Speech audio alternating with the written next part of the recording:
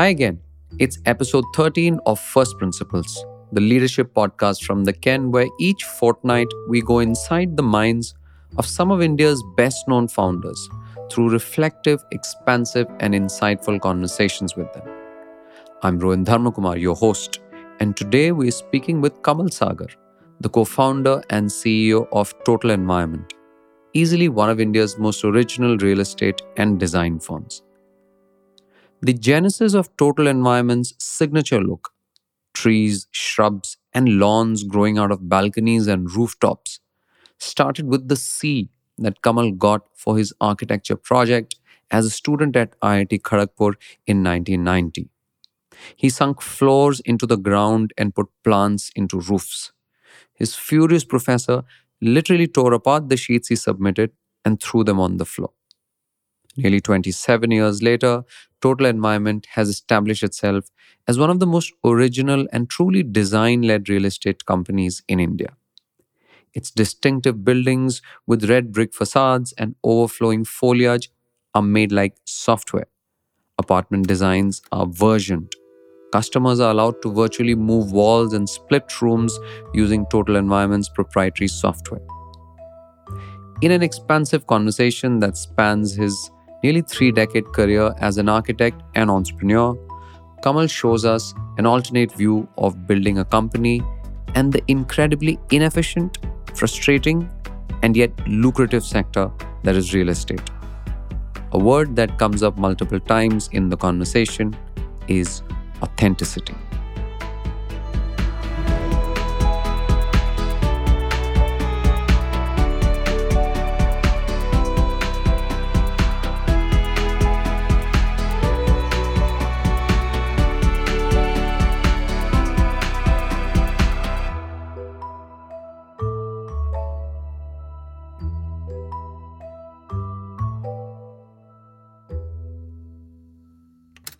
Kamal, I want to take you back to 1990, IIT Kharagpur, where you were a student, of course, and your thesis for which you got a C. Do you want to tell us why you got a C? Uh, so I was very clear in college that I wanted to, whatever I was doing was, I wanted to do what I thought made sense and not necessarily do it just for the grades. So the thesis was on SOS Children's Village in Bhubaneswar. And so I had certain, concept in mind from understanding, the problem and decided that's how I'm going to do it. Unfortunately, my professors had a very different idea. They wanted me to do it in a certain, in a very different way from that. So, but when I didn't listen to their recommendation and just did what I wanted to, and I knew that I will therefore get a C. So I did that, and I ended up with a C. Also, I wrote, during those college years, I had always been very rebellious. So I also wrote on the introduction to the thesis that this thesis is dedicated to Renu and Shahrukh Mistry, which is where I did my training here in Bangalore. I said it's dedicated to Renu and Shahrukh Mistry for restoring much of the confidence taken away from me by this department. So I submitted it with that. So, in many ways, you were asking for it. I was asking for it, absolutely. There was also this, we first spoke about this when we first met back in 2011. And one of the things that you spoke about was also your belief about integrating plants, greenery into architecture, where, as I understand, one of the feedback that you got was this makes no sense. It's going to lead to seepage. It's going to lead to a lot of issues. So remove all the plants and all that kind of stuff. Yeah. So that was actually, maybe when you said 1990, you meant that. Thesis was 92. So 1990 was a design studio. And the design problem given to us was a school, a typical elementary school. And I had designed it in a manner that the roof of the floor of the school was sunk 3 feet below ground level, so that the roof was at about 5 feet, at kind of eye level of the kids. And so therefore it was sunk, and then the roof was completely green. It was landscaped. It had plants growing and all of that. And my prof was again, he was very upset. He said, going to have all these seepage issues, and if you're sinking the building down, the walls are going to be damp. How can you do something like this? I want you to put the building back up, remove all the plants and everything. And again, I didn't do that. I submitted the plans as it was. And on that day, he got very, very furious. He literally tore those sheets apart and threw them on the floor and stomped out of the classroom. He was very upset. But yeah. That belief, in many ways, the idea of bringing nature into architecture and into homes, etc., is in many ways one of the signature themes of total environment today. Is that not? It is. So I think from the very beginning, what was very clear is that if you're designing and creating a home for a family, one of the first things that any human actually looks for is that connection with nature. So even if you're on the 14th floor of an apartment, you want to connect with nature. So the question was, why not? Why can't you do it? Why can't you just cantilever a little garden space from the living room and fill it with soil and plants and do that? And that's what we did way back in 96, 97. And every single home that we have done since then has that garden, which has become signature. But we didn't do it with the idea of creating like a USP or something. It was just commonsensical to just do that. It was like, this makes sense, just do it. So yeah, it's interesting that you should say that, because I went back to my notes, and your first residential project was in 1996 in Bangalore, Cirrus Yes. Minor. Yes. And from the notes, it turns out that you actually made a loss. Yeah. I think you earned about 1.12 crores Yeah. on the entire project, while you spent 1.32 crores. 137 actually, yeah. 137. that's 25 lakh loss, which we knew at the beginning that it's going to cost us that much. And also we had made some mistakes, like we had not charged separately. We didn't know. We were just a bunch of kids. So we didn't know that you actually charge separately for car parks and things like that. So we had not charged all of that. And anyway, so we were locked in with that number.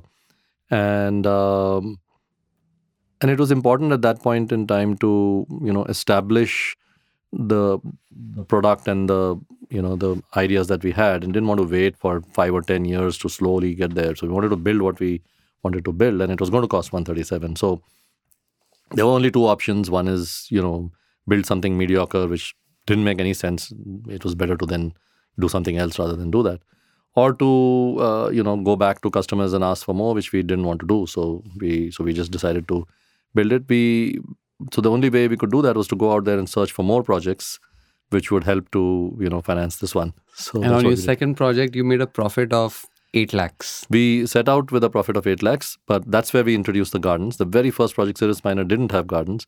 And that idea of bringing in the gardens came with the second one. And we introduced them later after having already sold them. So the 8 lakh profit there also became a 16 lakh loss, because we ended up spending 24 lakhs more on the garden. So, but there was that very strong, when I look back, very strong inner conviction, that we'll get past all this. So there was never a doubt in the mind that we are asking for trouble, that we are going to get stuck possibly, or how we ever go to, that thought never crossed the mind. It was very clear that so what, okay, this is fine, there is going to be another project, we'll make up for this, there's going to be a fourth project.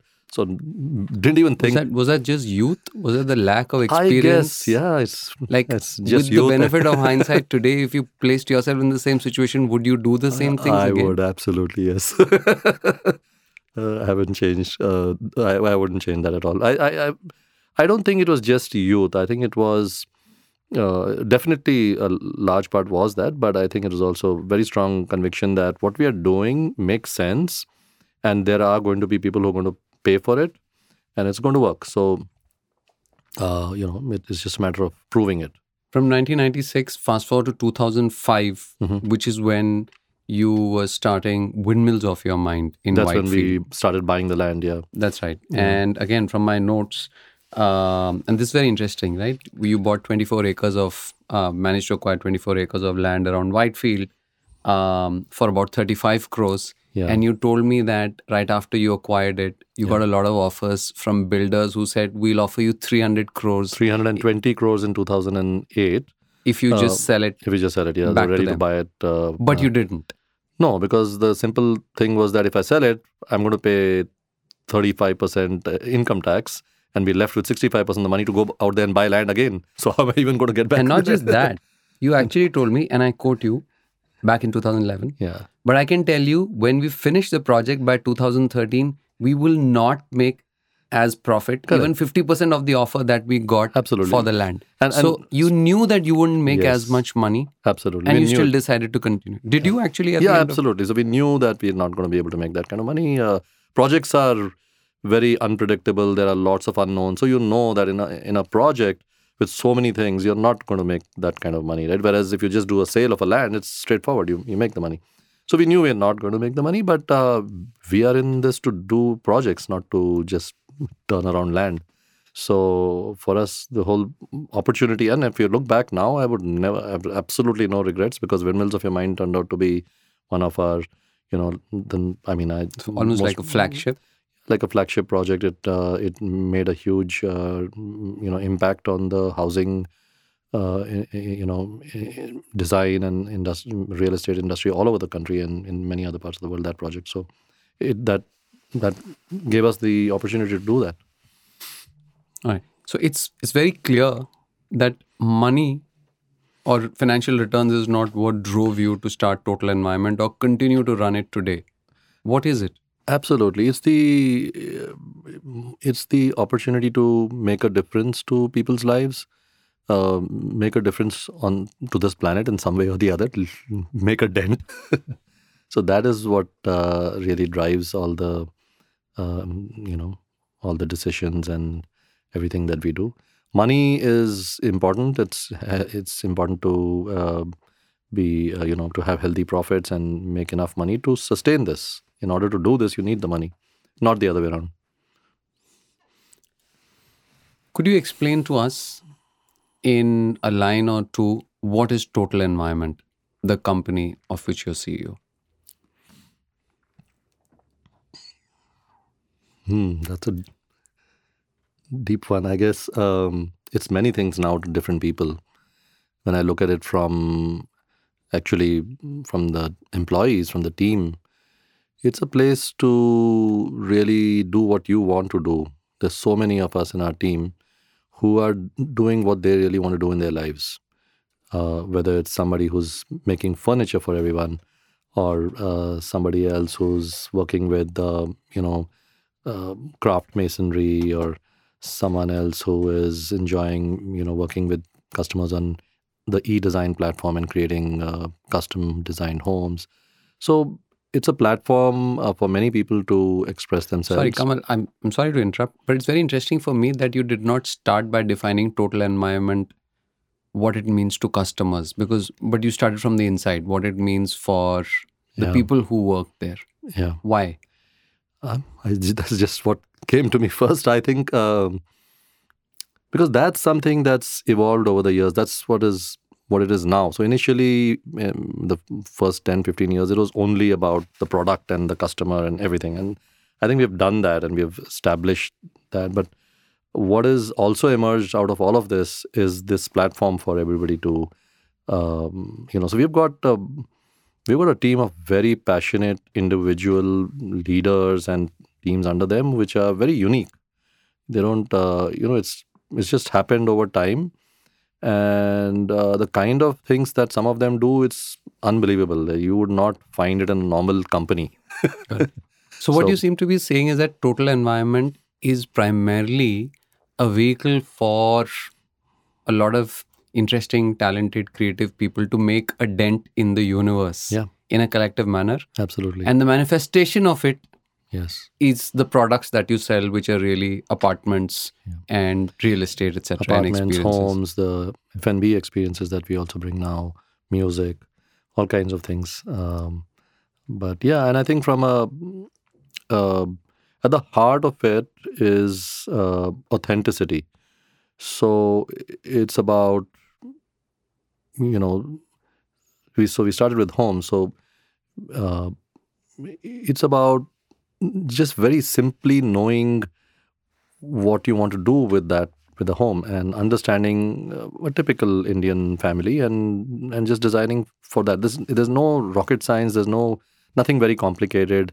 There is nothing that is it's very simple. So you just see the problem and you find a very simple solution for it, just like the way you would do it for your own home. So I think that is what connects a lot with customers because it's very simple and of course the different ways in which people bring their own individuality to it. I have a lot of questions, very quick questions to give our listeners a sense of Total Environment, the company. How old is Total Environment? 26 and a half kind of now, getting close to 27. How many employees does it have? 950 right now. Can you tell us what its revenue is? Revenue is so sales, that is the value of sales booked last year was 2002 crores. Revenue is a number in real estate is it's the accounting standard requires us to account for revenue only when the project is completed and handed over. All right. So till sales then, is sales a is better a more metric. representative number. Yeah. And normally I have a question here because I tend to talk largely to founders of tech startups, which is, what is your valuation? And I asked you this question before we were about to start. I have no idea because it's a completely privately held company and we didn't build it with the idea of selling it, or we haven't ever looked at that option. That's never been the driving force. So I don't know what the valuation is. How old are you? I'm 53. And I know you're married because Shibani, your wife, is also, who's an architect, is also a co-founder at Total Environment. Yes, very much. Are there other co-founders at Total Environment? No, not just now. So when we did start, there were 4 of us. There were 3 wingmates of mine from Kharagpur. We started together. But the other 3, one of them moved on very early, within a couple of months, to the US to pursue another MBA. The other 2 guys moved on the next year to the US to pursue a tech startup. So it's just me and Shibani. Do you have kids? Yeah, I have 3 boys. How old are they? Elder one is 23 now. He is working in LA as he's an architect. He completed his architecture last year and he's working there. Younger ones are twin boys. They are in the 12th grade. And one of them is decided to pursue architecture as well. He's going to go into Cornell, and the other guy is taking some time to figure it out. Right. How did you end up as an entrepreneur? What's your family history and background before you got into? So my IT dad is a Kharagpur? structural engineer. Mom is an artist. She's a painter. Very, very conservative, very simple, and a very, I would say, middle class or lower middle class family. Dad worked in a company called HSCL, Hindustan Steel Works Construction Limited, in their design cell, structural design engineer.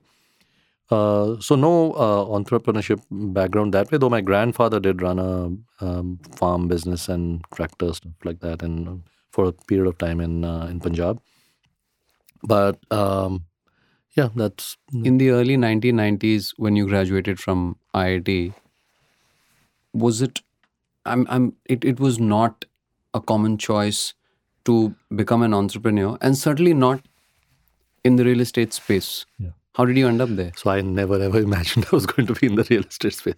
So one thing I obviously knew is that as an architect, at some point in time, you're going to have to start your own practice if you really want to do what you want to do, right? So I knew that it's a matter of time, and somewhere in my head it was 4 or 5 years of work, and then set up a practice and start In designing. architecture practice. As an architecture practice, just designing buildings for clients, and that's very normal, right? That's what you think in your head.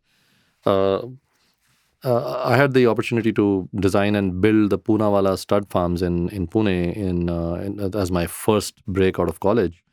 And I think that changed everything for me.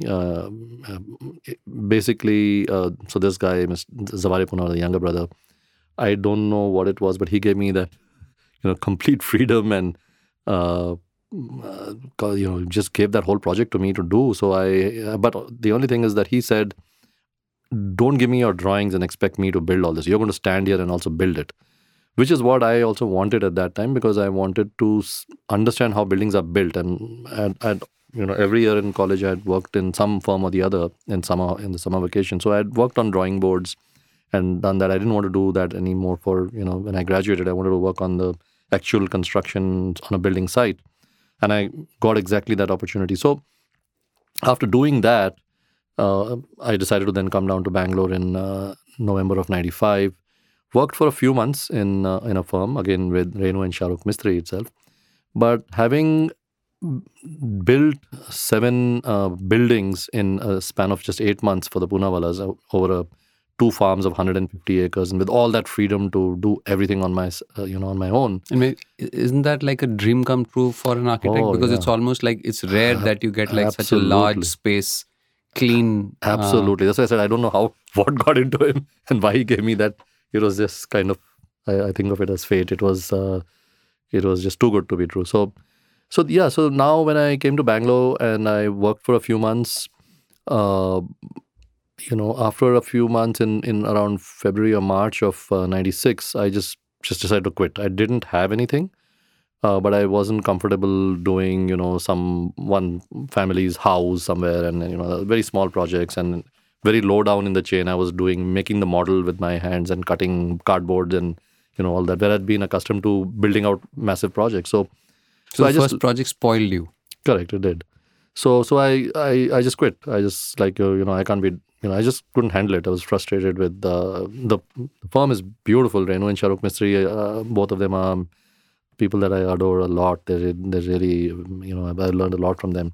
But it's just me. I didn't want to do that anymore. So I quit. I didn't have anything. Initially did things like design marble patterns for ISKCON temple for a marble guy in Banagata Road for 15,000 rupees. So all kinds of things just to survive every month.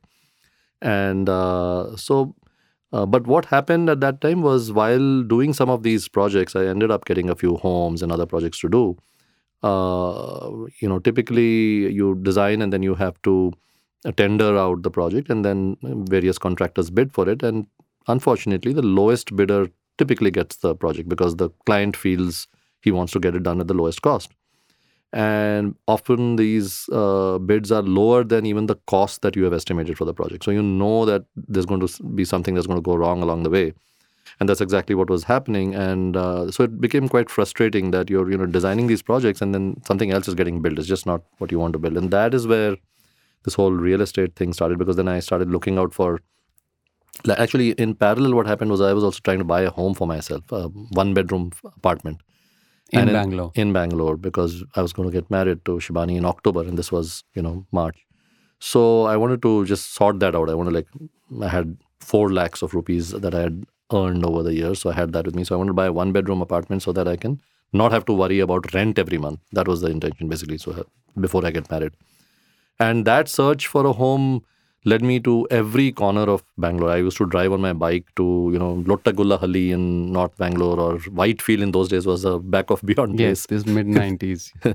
And or to BTM layout, Dollars Colony, all kinds of places every weekend on my bike, going and looking at projects and seeing if there's something that I can buy. And I realized there's such a complete dearth of quality, design, location, service. Everything is really difficult. I couldn't think of anything that I could buy. So that, coupled with this thing, made me look for some land to design and build and sell, with, again, no proper logic. So that part is definitely youth. No, it's pretty dumb actually when you look back. A slightly different question.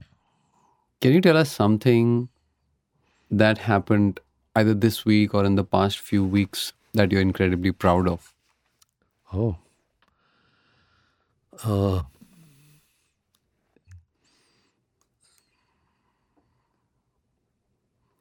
I'm not able to think of It something can in the be last only a couple of couple of weeks. months, actually, Yeah. if you want to kind of widen that. Incredibly proud of. No,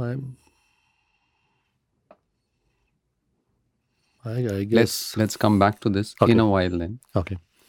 What is your view on, what do you tell you're a parent? What do you tell your kids? What do you tell others?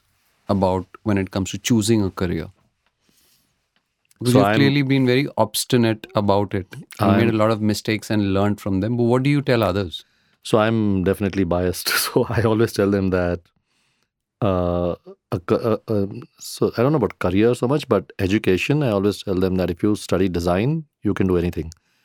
And so that's what I tell my boys. And I always tell them that if you study and architecture is a very good subject because it covers not just design but also engineering and a lot of other things actually, humanities and lots of things about almost every aspect of life. So to that extent, you feel that if you've studied that, you're much more not worldly wise. That would be but maybe you just have a much better understanding of a lot more than a pure engineering subject, So you right? do So believe in some form of structured education as opposed to just, let's say, post 12th, or like, in the middle of college, let's say one of your kids decided to say, look, I'm doing this startup or I'm joining a startup. Education is just for yeah, older people who don't understand how it works today. What would you tell them? yeah. So I'm pretty open to that. Actually, there's a strong sense that that's going to be the situation 5 years from now. I don't think people are going to be going to college, I guess. But um, if you can get into so despite whatever I talk about, IIT Kharagpur, I would not give up those 5 years for anything. Those are tremendous years. And whether it's to do with your batchmates and your friends in college, or the phenomenal library that we had over there, or even the studios, everything. I definitely did learn a lot. For me, it made a difference to my life. So to that extent, yeah, of course, I would still encourage kids to do something that they like and in a good institution. I wouldn't at all recommend going to a very average institution. So if it's a good institution that has something, Why that is it can that? offer. What is it that a good institution provides that an average institution might not be able to? Um, it could be just the friends and the batchmates. It could Got it. be in the case of Kharagpur, it was the library. It could be a few. It could be just one professor that would make a huge difference to your life, or two. So it could be any of those things. Even the way the course was designed at Kharagpur for architecture was phenomenal. I mean, the kind of subjects that we had, it was very, very. It was helpful. What motivates or drives you? So sometimes I don't know. I think it's that very strong inner, um, and it's beyond what you can consciously control. So it's this inner drive or inner desire to make a difference, and possibly because you also feel very strongly that you can make a difference. So you know that if I do this, I'm going to make some impact or some positive contribution to people's lives, and then you want to do it. So Could you help us, I think, pin it down? Like, for instance, in your first few projects back in 1996, 1997, what did that mean? Make a difference. And what does make a difference mean today? So maybe I can tell you a little bit with a few examples. Sure. So of how it's actually has made a difference, right? So we also have this project of ours in all the way in Texas on the other side of the planet. And a few months back, we have an experience home there that we built, which is similar to the kind of stuff we do here in the same philosophy, the same exposed brick and everything designed around the courtyard to bring the outdoors in and all of those things. And there's this girl who visited this experience home just to check it out, and she walked inside, and after a few minutes, she started crying. And our sales head, Candice, walked up to her and asked her, ma'am, is everything okay? Can I help you? And she said, no, I'm fine. I grew up in a total environment home in Bangalore, and this brought back memories. So those are the things that make you realize that you are making some difference to someone's life somewhere. And there are many other such stories of things that have happened, and that's but back then at that's you're asking me about when we started out, right? How did we? Yeah, because the sense that I'm getting is that making a difference isn't doesn't seem to be an attainable goal, in the sense that 26, 27 years later you're still talking about making a difference. So clearly it's a moving goalpost, Of course, and its absolutely. definition changes. Yeah. So I wanted to understand, what was your definition 26 years, 25 years ago, and what is it today, and what might it be 10 years from now? So sure. So the definition hasn't changed, but I think it is an unattainable goal. So the aspiration at that time, and continues to be even till today, was a few things. One was just quality that is reliable. So a home where things don't fall apart, you don't have leaks, you don't have waterproofing issues, you don't have short circuit, just simple things. And it's surprising, but the world over, housing is a commoditized thing, right? And anywhere, even in the Western world, quality is bad. Just simple, basic things don't work. Why is that? Because It this is has existed Yeah. for centuries. absolutely Yeah. thousands of years, and Correct. it there's incredible amounts of money involved. Yeah, absolutely. There's all the talent in the world, and yet why Yeah. why is it so? So, yeah, and if you look at the automobile industry, which is what, 100 years, 120 years old, uh, there's a massive difference in the reliability between the two things. Uh, I think the reasons are many. One is it is such a basic need. Everybody needs a home. So there's for the companies that are making the homes, there's so much of low hanging fruit. You just make it and just deliver. Nobody is asking you to make it better, so you're able to kind of get away with it. That's why. So nobody even wants to do it. Um, the other thing, I guess, is that it's this whole project versus product approach, right? So the whole industry has worked on a project approach. Every project is started from scratch. You figure out everything at that project level, and when you're done with the project, you close it and you go and start all over again with very little learning transfer to the next one. Whereas in production, it is there's a product, right? In manufacturing, so you have an iPhone 3, which becomes a 4, which becomes a 7 and a 13. And the Right? learnings from Each one keeps improving, and because you're producing thousands of these, every small little detail gets that much more attention because you're going to produce it in massive volume. So whereas that doesn't happen in this industry, in the construction industry, you're just doing 100 homes or 150 homes. But why? There are large enough real estate companies that do thousands and tens of thousands of this thing all over the world as well, right? So why Very few, isn't actually. there Oh, isn't? no, honestly, there are no real estate companies that are doing it all over the world. There are people. So real estate has been very localized.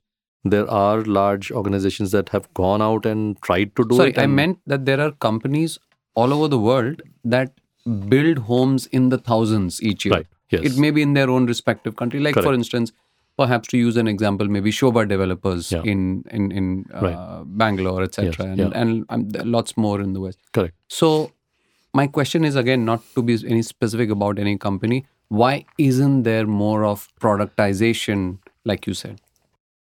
It's just, I don't know.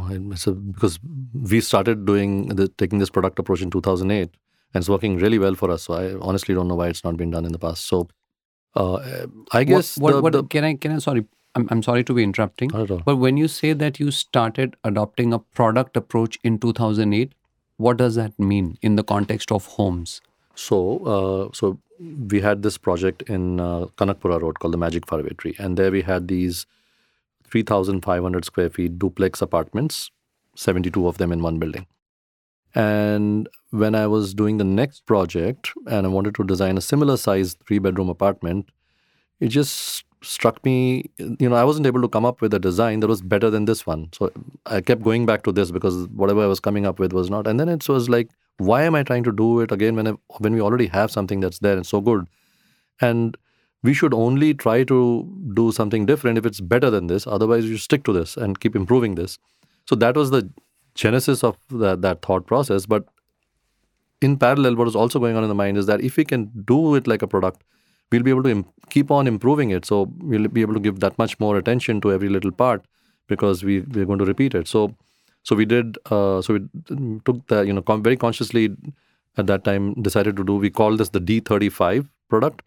And we decided to put the same thing in Pune in a project called Songs from the Wood, in Bangalore, in Whitefield, in phase 2 of Magic Faraway Tree. We just repeated that same product. We made a few improvements. So we had What D35 would this version 2. product be when you say D35? Yeah. What does it like? What does it mean when you say it's a product? Is it a design? Is it a It's the unit, the home unit. So it's the 3,500 square feet duplex apartment. So if you exclude the lobbies and the everything else in the building and just look at the home unit as a block, that is the product. So does that not change project to project because the shapes of the buildings alter, etc.? So are you saying that So D35 you can take the D35 as a unit and adapt. You can combine it with other product units into a tower in different ways, and you can repeat it. Yeah. All right, so the facade changes from the outside and then some amount of customization. So you're saying essentially that 80% of it doesn't change. Actually, the product doesn't change at all. At all. And the product doesn't work if you change even 1% of it. Oh, It because has to then be you're 100% the same, or at least in terms of, so we do versions, right? So we have D35 version 2. So it is different from the version 1. But within version 2, whenever you're doing version 2 anywhere, it has to be 100% the same, because that's the only way you can take advantage of the product approach, where you're repeating everything. a version would include ceiling heights, room sizes, Yeah, minor things. So like in the D35 version 2, for example, we made the shower cubicle a little larger. We moved the kitchen a little bit so that it would face in a slightly different way and get better light. We changed the entrance. So there's small in things many like, ways you're building homes the way software is typically built, which is essentially you're constantly correct, upgrading. In fact, because of e-design, and I think we spoke about that when you interviewed me for the Ken, was that we are actually able to, through e-design, incorporate those changes even along the way. That's the software you have as well. We'll come to that. Yeah. But I think I would be remiss if I did not tell our listeners what total environment means to many of us who've been in Bangalore for a while, because people would have heard 3,500 square foot duplex apartments. But total environment, for those of us who've been in Bangalore for a while, is this quintessentially Bangalore kind of apartments, which are what many of us aspire to, because there are these giant apartments, brick facades, trees coming out of balconies, and exquisitely landscaped, etc. And of course they're large, for those of you who are in Bombay and other cities, it might sound like did we miss a decimal place here? But perhaps no, that's really what it is. Kamal, let's talk about software. You said that in many ways how you build apartments is how people build software, and you also have software of your own, proprietary software of your own. Tell us about that. So, from the beginning, the other thing that we felt is very important when you're creating a home for someone is to be able to design it to work for them in every way, not just aesthetics and lifestyle, but also functionality and everything else. So right from the beginning, we would actually sit with every family and understand their needs, and then design each home around their needs. And of course, you can only do a certain number of homes when you're doing it manually. You're constrained by Manually means on a drafting sitting table down and, with the family, listening to them, understanding, going back to the drawing board, making sketches and concepts, and coming back with ideas to them. So over a period of time, as we scaled up and when we signed up Windmills of Your Mind, for example, at that time, 400 units, and everyone advised us that you'll have to now stop doing this, right? How can you do it for 400? And we were like, this is something that is so important and it's working so well. Why? There's no way we're going to stop this, right? So this implying customization of custom interior design. You allow your customers to completely redesign the interiors so that it works for them. Everybody's very different, right? There's a family with elderly parents.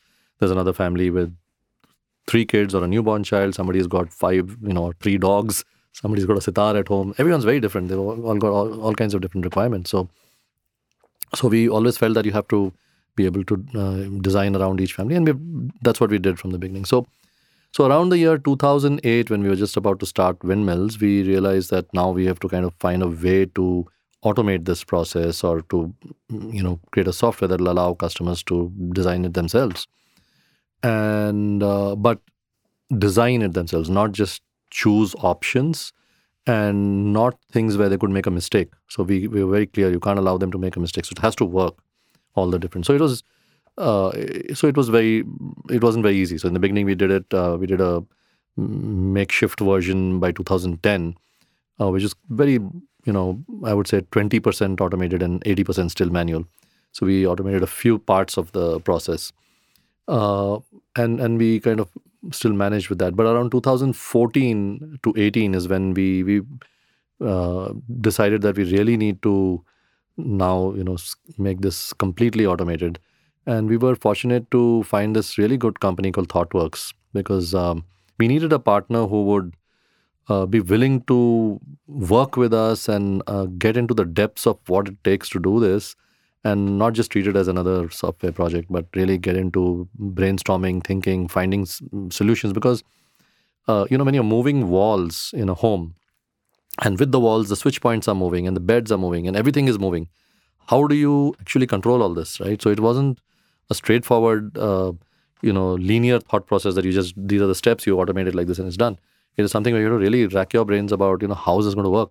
So we found ThoughtWorks. We had loads of, long sessions with them and a very, very committed team there. And our team, the design team is also, very committed to that. So they worked very hard for 4 years from 2014 to 18. And then we eventually had this platform by 2018, which we call e-design, which through a 7-stage process allows a customer who buys a home from us to log in and design, starting with stage 1, which is the wall position. So you actually design the floor plan of your home. So you could have purchased a 3-bedroom apartment with 3 bathrooms from us, but you could actually redesign it to have a home office or to become a 2-bedroom or to add a maid's room or or make some of the rooms larger or smaller, make the, do away with 1 bathroom or make the kitchen larger, anything.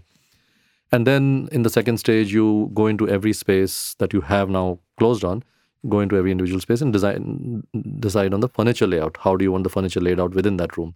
And then once you're done with that, then you go into something called the feature enhancement stage, where you then add air conditioning or central vacuum or whatever. And then there's a design studio where you actually select the materials. And then there's functional planning, where you go into every wardrobe or a cabinet and decide on the interior shelves and spacing and drawers and all of that. And then finally you go into the electrical, where you actually select all the switch points, what switch connects with what light point and things like that. And then the last stage is a store, where you can actually just go to the store and purchase light fixtures or loose furniture items or rugs or vases and things like that. So this whole 7-stage process allows you to completely design your home the way you want it.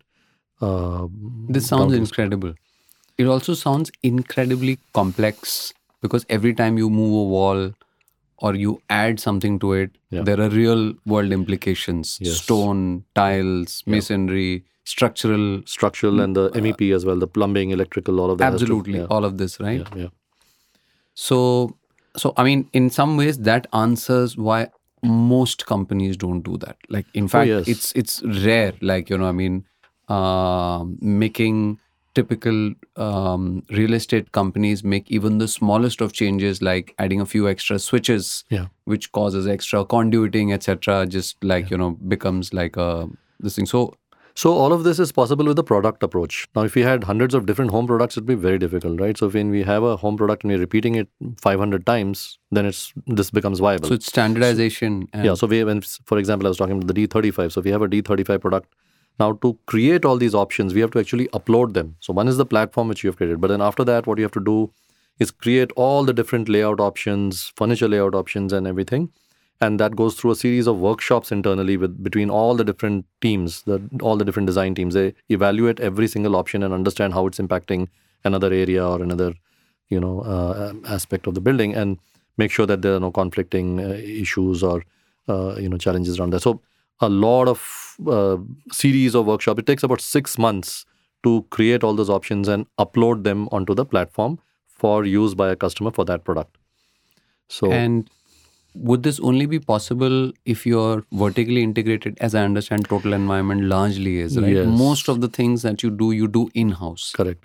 So yes, if you were to go out to a contractor and give this work and tell him that every single home is going to be different, I don't think anyone's going to be willing to do it, but simply because they can do the simple stuff with all the other. They've got tons of work everywhere else. So why should they complicate their lives and do all of this? So they'd much rather do. Where they tell us that when we've tried working with contractors, I can do 5 times this quantity of work in the same amount of time. So why would I do your work when I can do So the 5 times? corollary to that is total environment as a company can do things at a lesser speed than perhaps other real estate companies. Would that be true? That you make, like, because you're doing all of these things, by nature you have to be slower than others.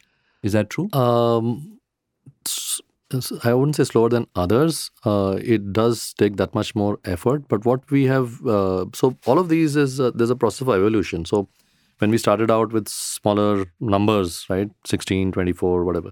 Now when we're doing like more than a few thousand homes, there Sorry, I did not ask you that question. How many homes has total environment built to date, and how many is it building right now? built and delivered is around 13, 1400 homes. Hmm. And under construction right now is about 4,000. And scheduled to get delivered now, is about in the next 3 years is 2,600. And for the first time now, we are handing over homes in large batches. Till now, we would hand over one home. Every home was like, okay, next weekend we're handing over this home. Now we are preparing for a batch of 36 homes getting handed over, in the second week of March, and then 72 homes in the next batch. So what that has done is it has forced us to think of things very differently. So we have this whole batching process where we do homes in batches, and then we follow a full kitting concept where you make sure that everything for this batch of homes is there with us before we start the work. So the whole kit is ready with us before we set out to do it. So it actually makes you plan things much, much more than you normally would for a regular construction, with the result that speed is not really an issue. You can deliver custom homes, handcrafted of very high quality, also at a very fast pace. And it is just that it takes that much time to get there as a company. So it's taken us many years to be able to evolve the systems and build. So it needs, right at the top, it needs very passionate leaders to do it. You need army generals who are making it happen, because it's like a war, right? You don't know what's going to snap somewhere, and you need to fix it then and there. In terms of planning, and then you need to plan all the different aspects, and you need to build that rhythm more than anything else. The word we use in construction is rhythm. You once the rhythm is in place, you find things are moving at crazy speeds, and you then don't want to break the rhythm. If you could go back in time and change a major decision that you took, what would that be? Um, I think early years, if I had spent a lot more time on building in certain processes and systems before just going headlong into it, it would have been easier to scale things and manage things better. Um, as you grow, it becomes more and more difficult to correct that, to bring in those kinds of processes. Um, on the people side as well, it's taken time, but I've learned now. Initially, uh, I would hire only for talent, in the sense qualification and all of that, competence, right? Over time, you realize that equally, or if not more important, is commitment, and then further over time, I realized that the character of a person is also plays a very big role.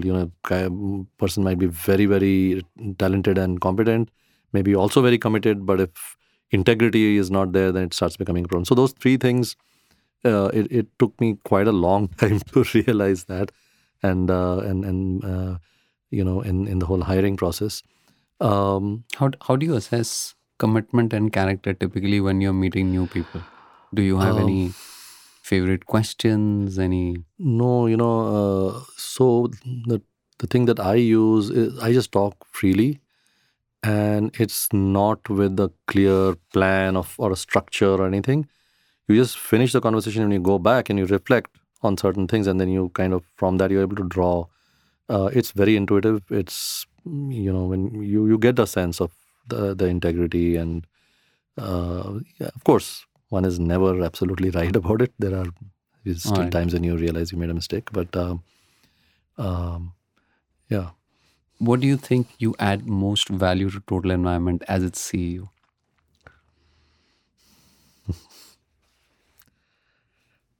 I still believe it's in the area of design, which I'm trying to find more time to get back to and spend more time on design of the product and the projects. Um, um, I'm trying and learning and trying to add um, more value in just providing a sharper sense of purpose to my team, and helping them through. Ours is a business, and also our a specific approach to it. It requires a lot of grit. It requires a huge amount of resilience, and for that, I think what helps is if I'm able to celebrate success, which I've generally been very bad at. We just ignore good things that happen. You just move on to the next problem without That's celebrating. usually a thing with organizations and entrepreneurs and founders who set a very high bar Yeah, for quality and success, that anything that passes that bar yeah, just becomes the norm. correct. So yeah, but I think it becomes a huge, stress for everybody in the team. So if you want to refuel them and all of that, so I'm that's an area I'm trying to get better at. Um, but yeah, I think spending time with the not just the leadership, but even other sections of the team, and um, marketing. Real estate is an area where, unlike other spaces, like the way money is raised or finances are raised is not very predictable. It's not very Yes, easy. It's yes, Has that changed much since the time that you started? Like, I mean, one of the questions that I asked you earlier was, what's the valuation of the company? And you're like, look, it doesn't matter. We've now got it. So then my question is, yeah, you're building thousands of apartments. right. How are you raising the finances in order to build these? And how is that changing? So when we started out, there was very little funding available for a company like ours. It was just not there. So at that time, it was literally customer advances. So we would sell even before we had built anything, and would build with the customer's money. Uh, After a period of time around 2005 6, which is almost 10 years later, we started getting construction finance, which is after you've got your approvals for the project. So you still have to figure out the land purchase. So it's But debt. yeah, so debt. And and after that, around 2007, a lot of foreign funds came into India and started offering again debt. They would call themselves private equity funds. They would call it equity sometimes, just because it was more flexible in terms of repayment, but it was never really equity. It was always debt.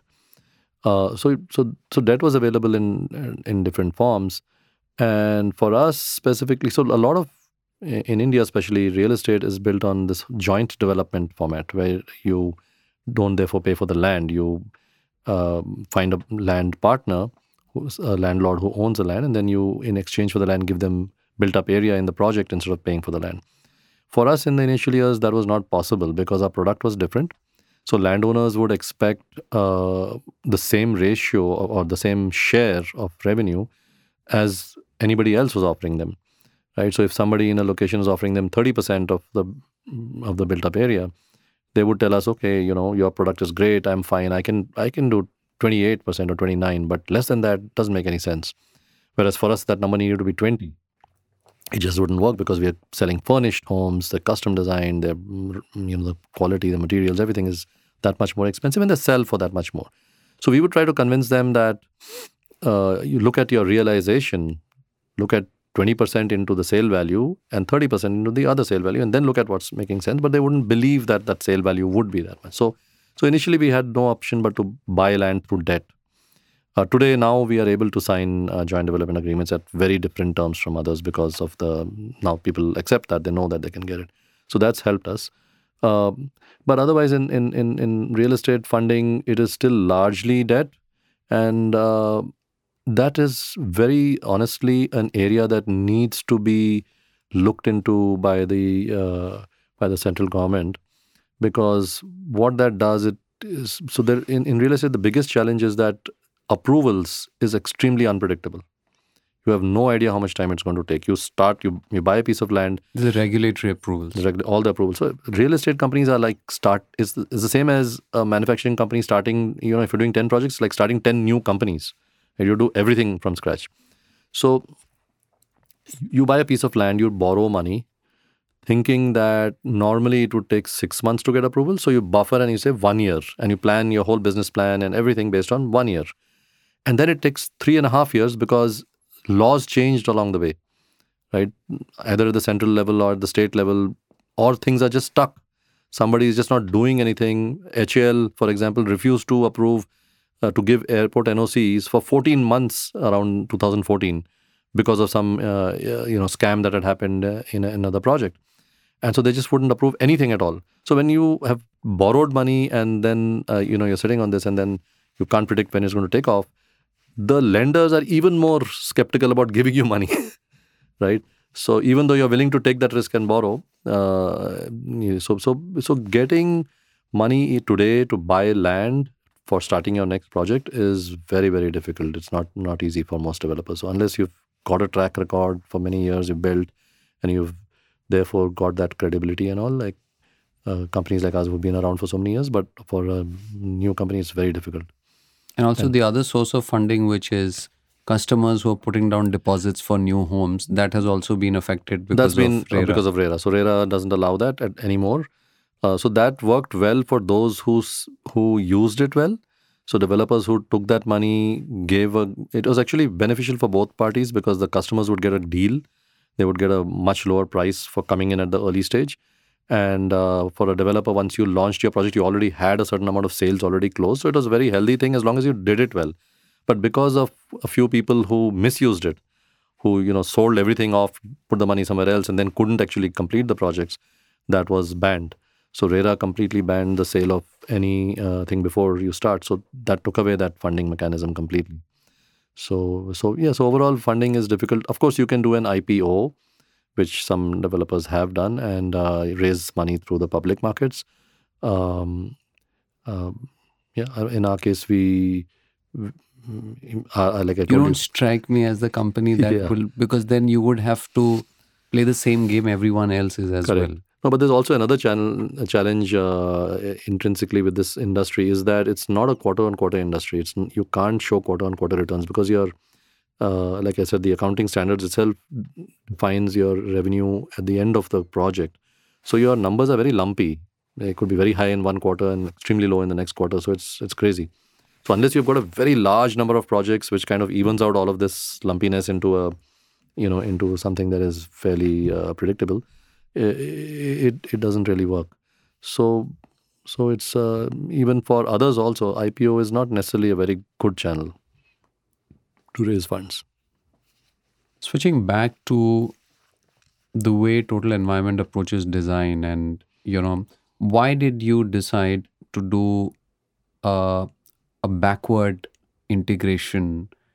For instance, as I understand it, you manufacture your own bricks, you manufacture your own furniture, etc. Right? Like pretty much all of the things that you do. Yeah. Most companies do not do this. Right. Why? Where did this come from? So this came from the realization that the aspiration from the beginning was to build these really good quality homes where everything works. So, and we realized that if we have to do that, and we looked around at other large construction companies that exist and how are they able to do it, and we realized that most people are not able to consistently deliver quality at all, and especially when it comes to finishing. So L&T, for example, is a very large organization, been around for many years. They're able to do phenomenal work when it comes to bridges and dams and flyovers and all those kind of things. But when it comes to building something like a housing project, it's very tough, and they were at least at that time they were not able to do it. Uh, so it became quite clear that the only way one can actually achieve that is by ensuring that there's an owner in the company for each part of the building. So we felt we needed to create a team that would take ownership for doors and windows, another one for masonry and plaster, another one for electrical, plumbing, furniture, flooring, and actually the problem also comes from the fact that this industry has never been the whole contracting business, construction contracting, has never had a concept of a brand it's never been customer centric, or there's never been an aspiration to build a name and for quality, right? It's just not there worldwide, not just here, right? There's no one who's aspiring to be the best in quality. They want to be the biggest, right? But that was not there. So we couldn't find a single contractor that was like, okay, this guy can be our partner. He wants to do really good work in, say, in flooring or in electrical, and he wants to be like the best electrical contract. That aspiration didn't exist for anyone. So we realized that So you have to build it. we had to build it ourselves. We just realized there's no other way. We'll have to build that so that we can own that part of the building fully and make sure it works. So it was not your decision to. So we've spoken about this in the past. A company in a very different space which does this is Apple, which is like, unlike many other companies, like, it has control over its operating system, over its design, over the components, over the chipsets, etc., and stuff like that. So that in many ways is the approach that you've taken. What constraints does this impose on you? I mean, I get that, like, doing all of this allows you Yeah. to do things better. But what is the cost that you pay for this? So obviously, because we are doing it in-house, at one level the cost is lower because you don't have all the overhead or the profits of an external company that you would pay for, and also many of these contracting companies also not really well managed, in the sense they're not thinking of it like that. It's a project, you go in, deliver it. So in terms of optimizing costs, in terms of engineering it much better, so in those areas it actually works out better for us. We are more cost effective. But uh, when you outsource it, and this is not really nice, but people find ways to take shortcuts and deliver it to you at a lower cost. That we don't do, and that to that extent it becomes costlier. So if you're using a certain marble, for example, or a certain faucet or whatever, right? If we are doing it ourselves, we tend to buy the right product, and you won't take shortcuts there. Whereas when you outsource it to a contractor, he will find something much cheaper and he'll deliver it to you at probably lower than your cost, but then the materials are suffering. So when you do this, I mean, I'm sorry, it's like a slightly tangential question. If you're doing all of these things in-house, like you said, at some point, do you look at, hey, look, it looks like we built 5, 6 independent companies inside which can do these things very well. So why not, hypothetically, let's say, for instance, your furniture division, Yeah. why not just let them build more furniture and sell it to others as well? Has that thought ever entered your mind? Several times in the past. And at one time, Abrar, who heads our furniture division, when I was telling him about we were doing kitchens and our kitchens were coming out really nice, we said, shall we go out there and offer these to the rest of the market? And he said, why would you give the engine of the Ferrari to somebody else? So I said, okay, point taken. But I think now we are seriously looking at taking it out. And we've in fact started taking the steps towards going out there in retail, offering our furniture a different line. We won't offer what we offer in our total environment homes. It'll be a different line, but we are going to start doing that. When we've met earlier, you've said that one of the biggest, I think, learnings for you came after reading Jeb Blount's Fanatical Prospecting. What was that about? That was about sales. So I'm an architect. So the last thing that comes to your mind is sales. And you just focus on creating a good product and then you hope it sells.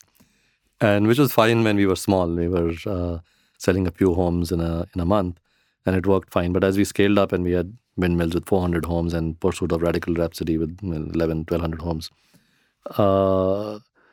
around 2018 is when I realized that I have to do something about sales.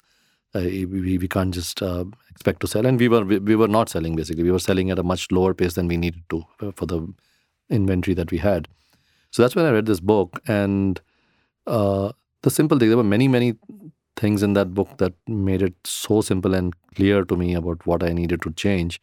But the one simple thing was about prospecting, and he just said that if a guy sells, if a conversion rate of a salesperson is 10%, and if he's able to convert three sales out of say 30 leads, um, and if your expectation from one salesperson is to close three sales a month of a particular product, then he needs to have those 30 leads.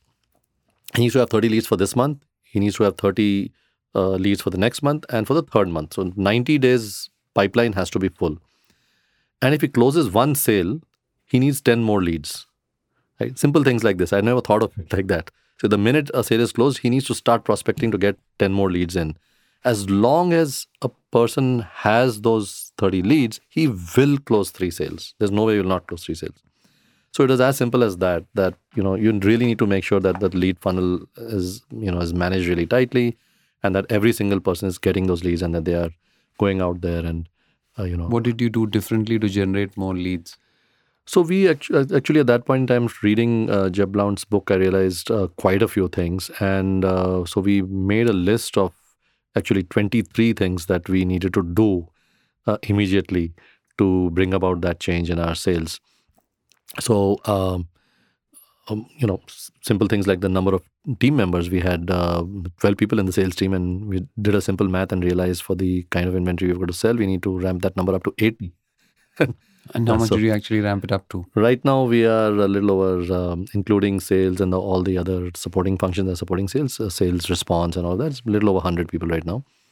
Um, so, so we did all those 23 things. It included, for a short period of time, for about a year, because it takes time to ramp up the team. It included, temporarily moving people from other functions into sales, or at least on the weekends and the evenings to contribute to sales. So people from HR, structural design, landscaping guys were doing sales in the evenings and the weekends to pitch in. Uh, we realized we needed to hire someone who would head the whole function and really do all of these things and drive it like crazy, just as passionate as everybody else in the team. And we found that person, and Samir, and he's been leading the sales function from that time. Um, Embracing channel partners. Before that, we would only sell ourselves direct, but we realized that there's a huge network. So this whole concept of distribution, right?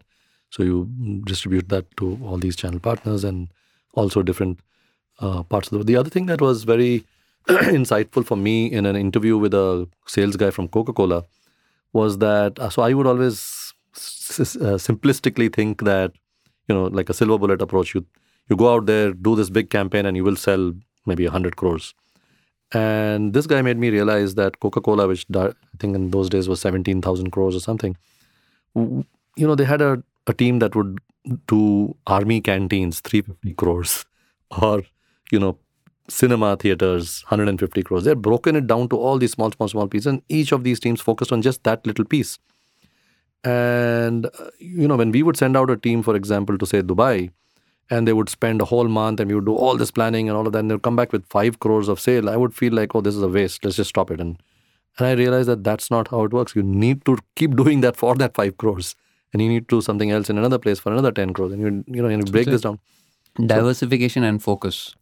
Yeah, just breaking it down into, so it's basically simple. I think the simplest thing was that sales is just a lot of hard work, and it is quantity of work into time that gives you sales. Yeah, how much of hours on the phone, how many people you can get on the phone with how many customers for how many hours. I mean, that's what will, the more of this, the more the sales. Of course, as provided your product is good and all of those things. What are some of the first principles that you typically turn to when you're faced with problems that you haven't encountered before? I think so. This whole value of authenticity, which means just seeing the problem for what it is and not getting muddled up with other peripheral things.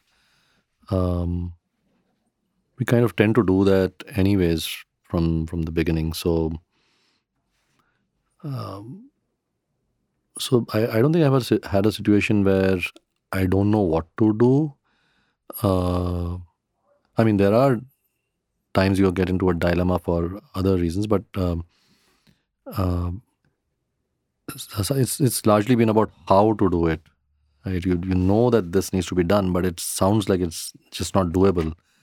And so, how do you find a way to make it work? And very often, you find uh, you're able to find solutions which you know I can give you some examples. Sure. So in our land transactions, right? So sometimes landowners want something far more than what works for you. And there was this one instance where a landowner wanted, in exchange for his land, he wanted a certain amount of money. Plus, he also wanted 60,000 square feet of built-up area in an office space to be given to him right in the front. And we negotiated, and we found that at the end of it all, the max we can do is 30,000, and plus that amount of money, and it was not working. But we needed that land. It was inside windmills of your mind. It was right in the middle, and we wanted him to give us that so that we can complete the whole project, and moved him to the front. And he said no. After discussing with his family and everything, he came back and he said we can't come down below 45,000. That's it. So then went back and then realized that if we were to lease out that building for a year, the rental income would offset the cost of that 12,000 square feet. So I went back and told him that, can I give you the building 1 year later and take the rent, earn that rent for myself for 1 year? He said, no problem. So, so it got solved that way. So very often these kind of solutions, especially in our business where you're always dealing with large amounts of money, you will find ways to make these deals work. And sometimes it's just about turning things this way or that way. And it's all about perception. So in this case, it was time value of money, which he didn't value. He valued the product, the asset, even if it comes 1 year later. For me, it's just about how to make it all work. So, but coming back to, I think your question was more around principles. I think Authenticity came up a couple of times in our conversation. Yeah. Why is that so important? The reason I keep talking about it again and again is that I find it very difficult to deal with the fact that most companies don't give it any importance at all, right? And everyone is just trying to figure out what others are doing and then find ways to. Fashion designers looking at what is Gucci doing next and how do I become better than them? Why are they not just thinking from first principles of what is so that's why it's also very frustrating when why is everybody not it's simple, and it's not it's very easy, right? You can see a problem, you can see the solution in the problem. Why is everybody not working that way? So that's why it keeps coming up again and again. The sense that I get is that over the last 26, 27 years, there have been many times when you had the opportunity to grow faster by doing certain things in a different way. But you choose to say no to those, which is why where you are. So my question really is, saying yes is often easier than saying no. True. You've said no to a lot of things along the way as a company, as an entrepreneur and founder. What are the things, typically when you say no, what guides you? In fact, just to tell you, I've realized over the years that I've not said enough no. And now I'm learning to say no much more, What guides me is simply, that this is not going to, it just doesn't make sense, right? So if there's... So why would you, in an earlier, like you said, you should have said no many times earlier. In those times, why did you say yes? So those are things like, for example, signing up small projects. And I said that purely out of the temptation of getting the opportunity to design something on Kasturba Road or on, Lal, in a very nice location. It's in the heart of the city. So just that whole opportunity to create something nice. But when you look back and you realize the amount of bandwidth it took away from your larger projects, It would have been better to have said no. And now I do get these opportunities coming to me again, and I'm like, no. Very tempting. Would love to do it, but no. So it's simply about the focus and the desire to create that impact uh, more effectively, and also I think the amount of stress stress in the sense in terms of amount of work.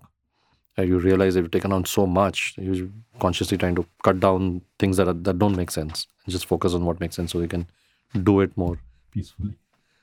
How do you do that? By devolving more, by hiring more? How do you take on fewer things yourself so that you can devote? Because doing fewer things means giving up some things. Yeah, I was talking about doing fewer things at a company level itself. All right. Because that itself, I think we're doing a lot because, like you pointed out, right, when you're custom designing and then trying to do everything, backward integration, all of that, it just adds up that many more things to manage. And therefore, you need to cut down somewhere else. So maybe the product approach or the number of projects.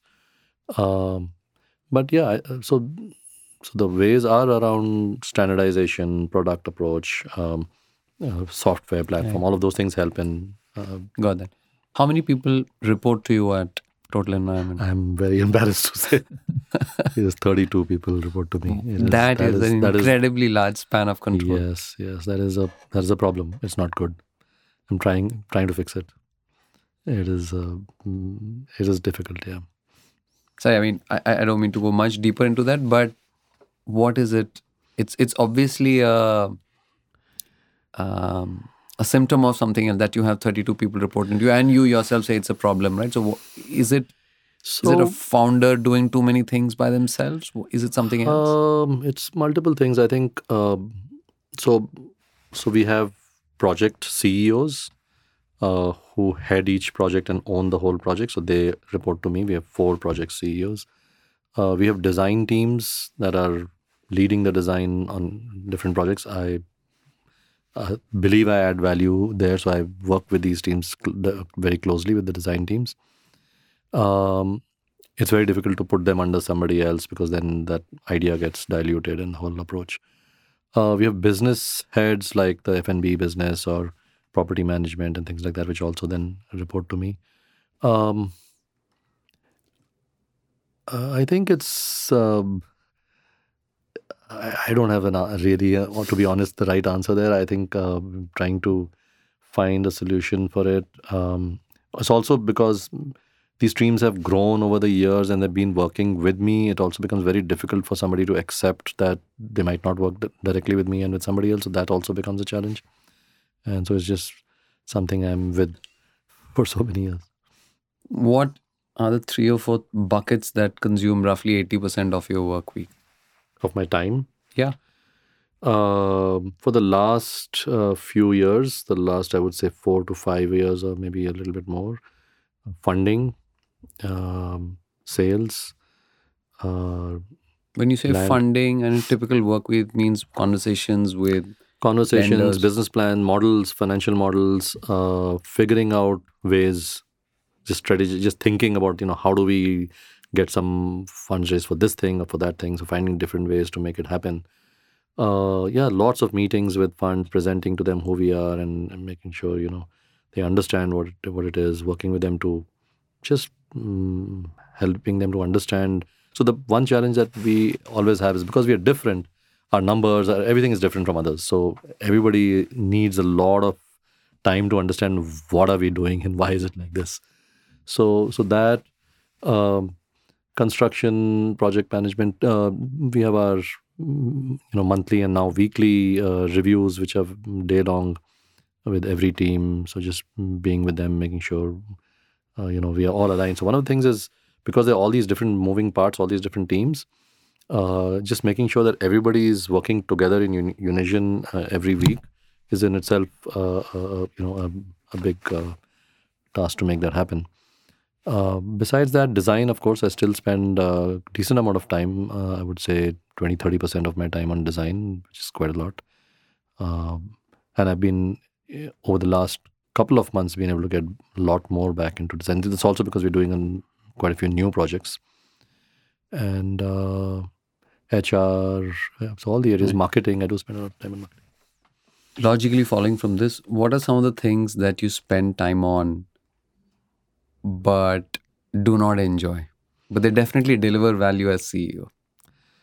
Funding, sales, all land acquisition and dealing with landlords, striking uh, transactions with the landlords. All of those things I definitely add value, but I don't enjoy at all of these things. When someone comes to you with a problem or a slip deadline or a resignation, how do you decide it's something that you are going to get involved in or somebody else will deal with? So one thing that I've started using, which is helping me, is there's this guy Peter Diamandis. I attended a workshop with him, and he said this very simple thing. He said, don't ask how, ask who." So, What does that mean? which means whenever you have a problem, don't try to start solving it. Ask who in my company is going to solve it. Ask yourself, right? So I do that to myself now. Is like, okay, let me not try to do this. Which guy in my team can take this up and do it. So that is kind of helping me to Are you- delegate more. Do you think you're effective at that? Are you doing It that? is helping, yes. It is that just that, stop for a second and instead of solving the problem right then and there, don't do it. Because that is your natural That's founder my instinct. that's my founder instinct, and that's very strongly inbuilt. It's just impossible to shake out of it. So the only way I'm able to do it is this, by every time stopping myself and saying, no, let me not do it. Who can do it? And then I talk to that person. And so I definitely made a change there. Because this founder instinct is in some ways it's self-reinforcing, because the more times you do it, the less time somebody else gets to be able to Correct. Absolutely. handle such situations, and therefore it over Absolutely. time it just becomes like Correct. self-reinforcing. Absolutely, yes. That's bad. So What are some of the things that you definitely refuse to do when it comes to your operational style or management or leadership?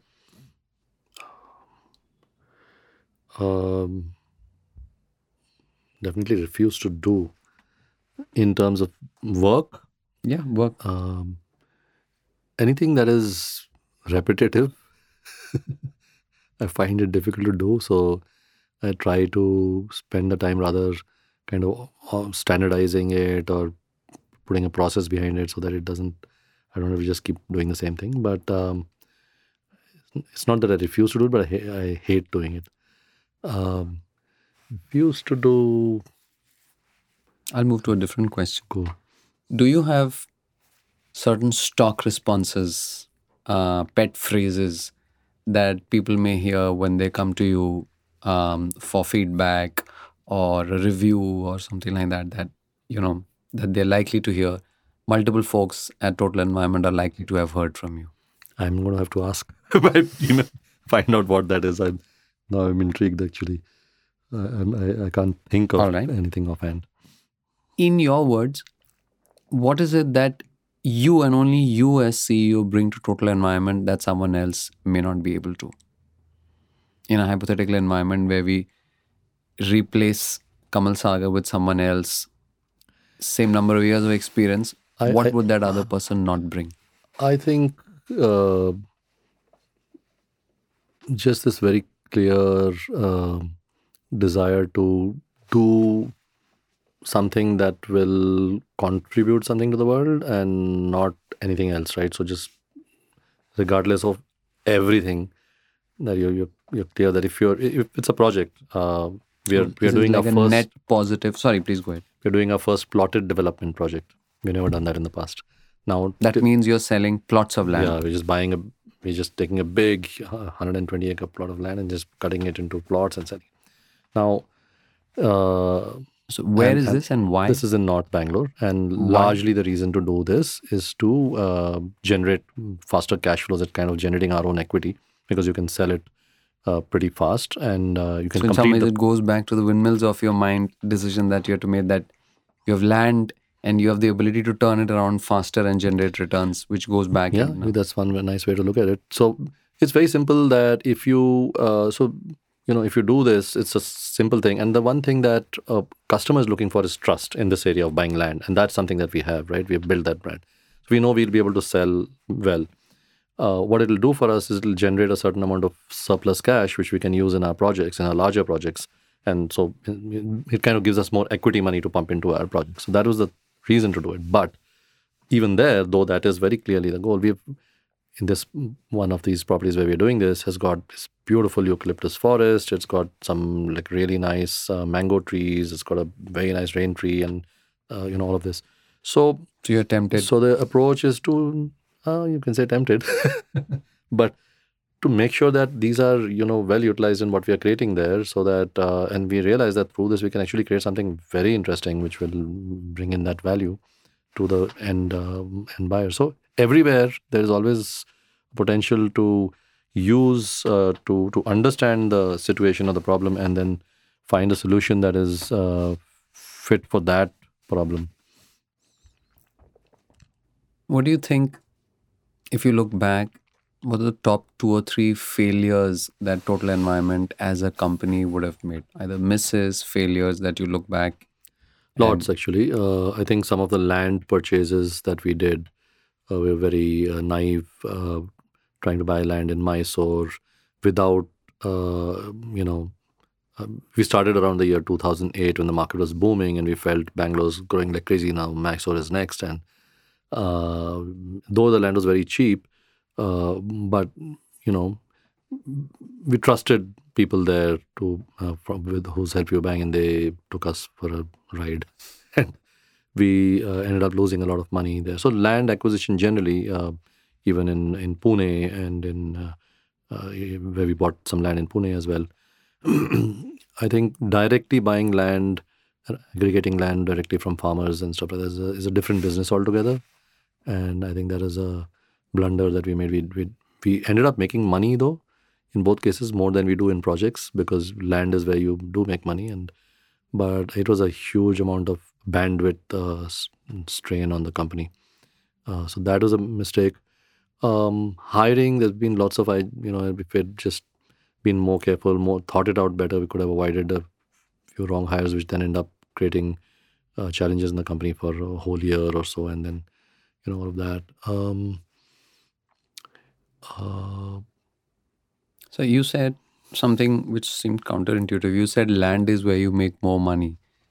Shouldn't it be the other way around? Because when you make apartments on it and you're selling it, you're essentially multiplying the amount of money that you can make from land. Or did you just mean in a time period, like if you bring in time, it's quicker to turn land around? Yeah, so in a with time value in mind, it's definitely quicker to turn around land. But even keeping that aside, overall with just land, you make much more money than you do through construction, through projects. But I mean, Which is- intuitively, I'm unable to wrap my mind around that, because when you buy and when you build on land and sell, you're selling Yeah, you would like think that you're multiple adding, times over. yeah, you would think you're adding more value, and therefore you should be able to. And but you're no, selling to that's- more people, because No, I a think- land can only be divided into Yeah, but- squares or rectangles, but like now you've got the vertical space as well. Correct, but I can show you the math. It's very simple. You will not be able to make the same amount of money on the project as you can on the land. The vagaries of the whole business are such that today, so you end up absorbing all of that through. You actually end up making the money only because the land appreciated in the course of that project, and therefore value appreciated. But uh, that's the sad truth. What has parenting taught you? Um, I think firstly, I have to admit I should have spent more time with my kids. I think I think Total Environment sucked away a lot of me. But otherwise,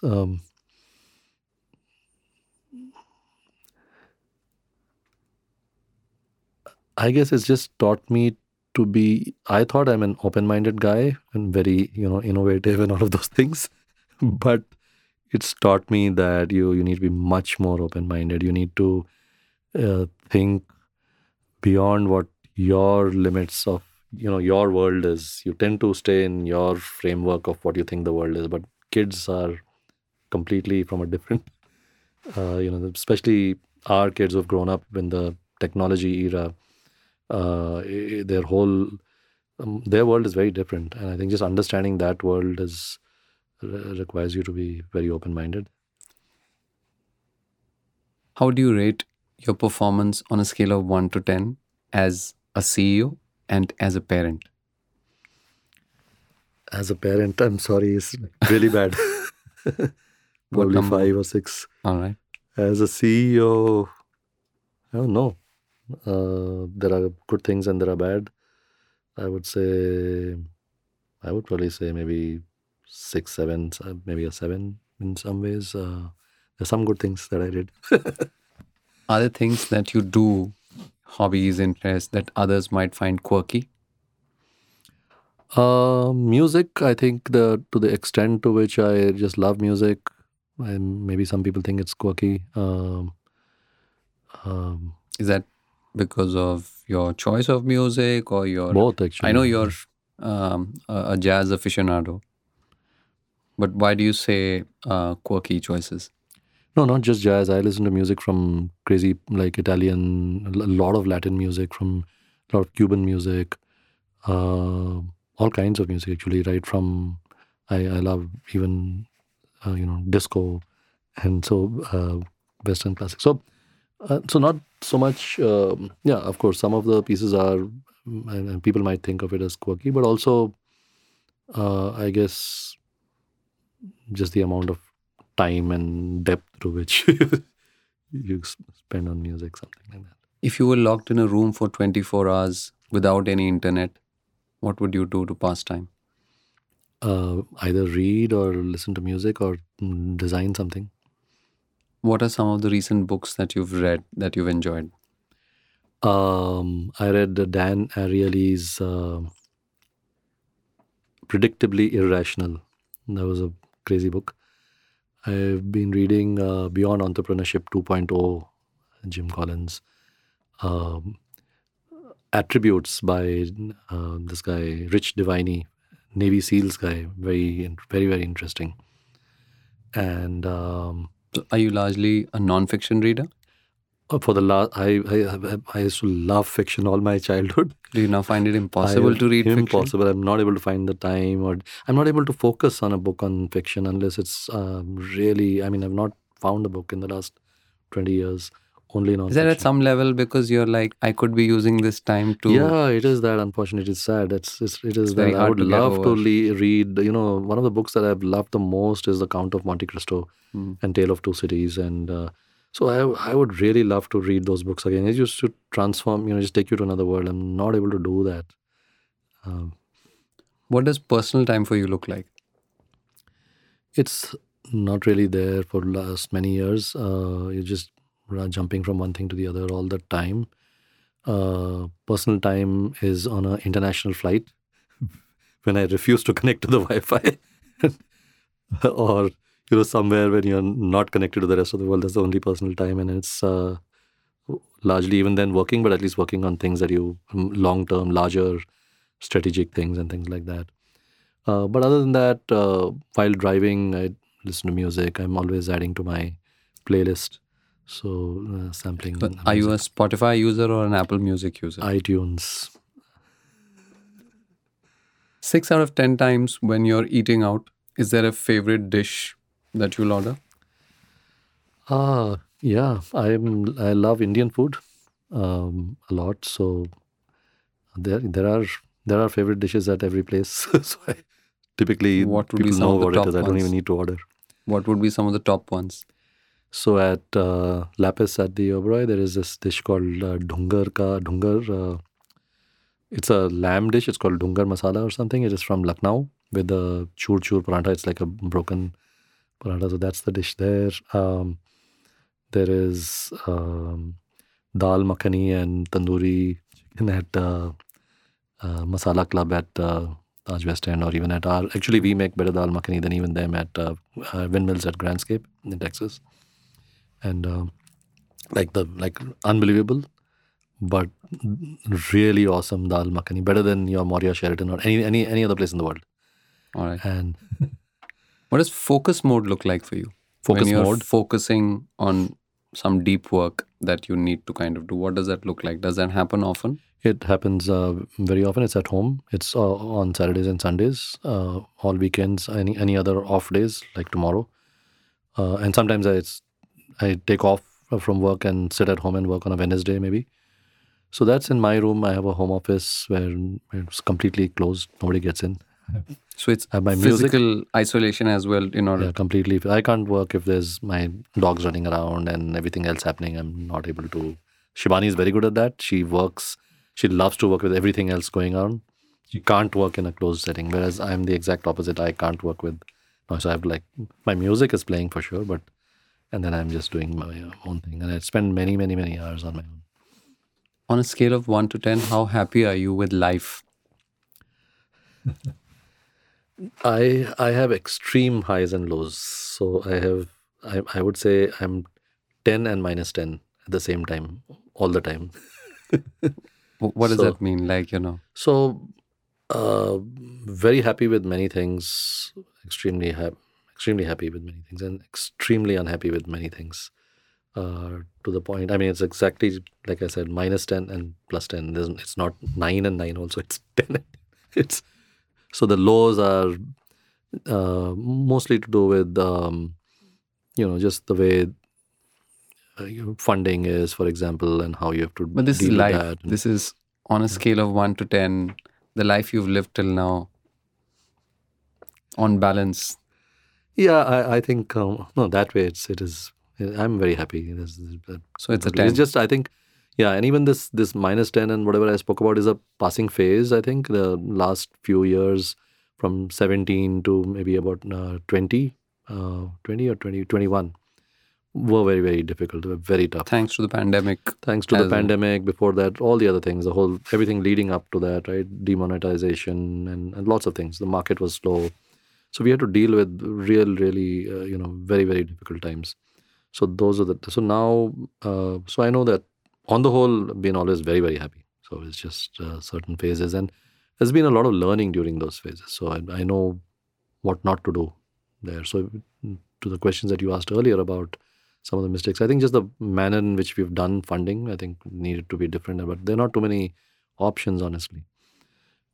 So one has to work with what's there. Which morning of the week do you look forward to the most? Is there any such day? Um, I love my weekends because I get to do my own thing.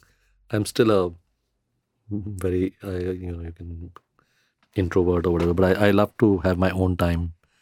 So yeah.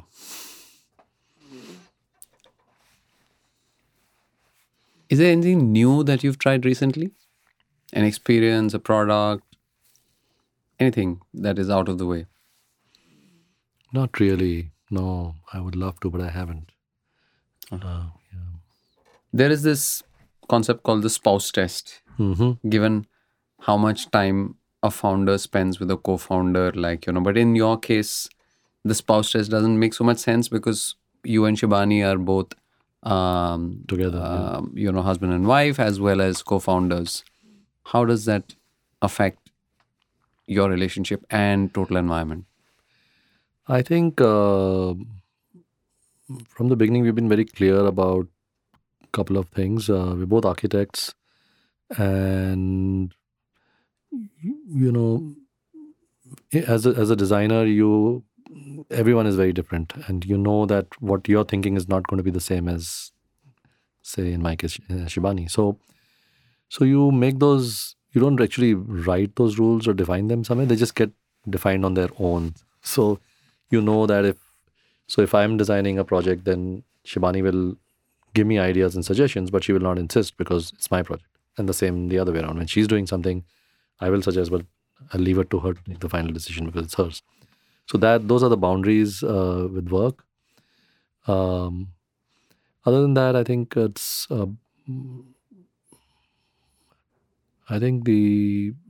we understand each other really well. I think so. It's worked well that way. My last question. If you had the option of being able to come up with a one word nickname that you would like to be known for or as? What might that be? Is there a phrase or a word that That comes I would closest to be. what you would want to be known as? No, I don't.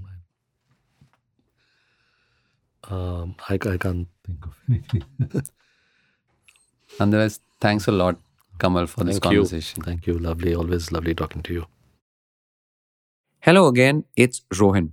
If you enjoyed the episode, then you might scratch that. You will enjoy the other podcasts from the Ken. There's a thrice weekly Daybreak, where Snigdha Sharma takes you inside a business story that is worth understanding and worth your time.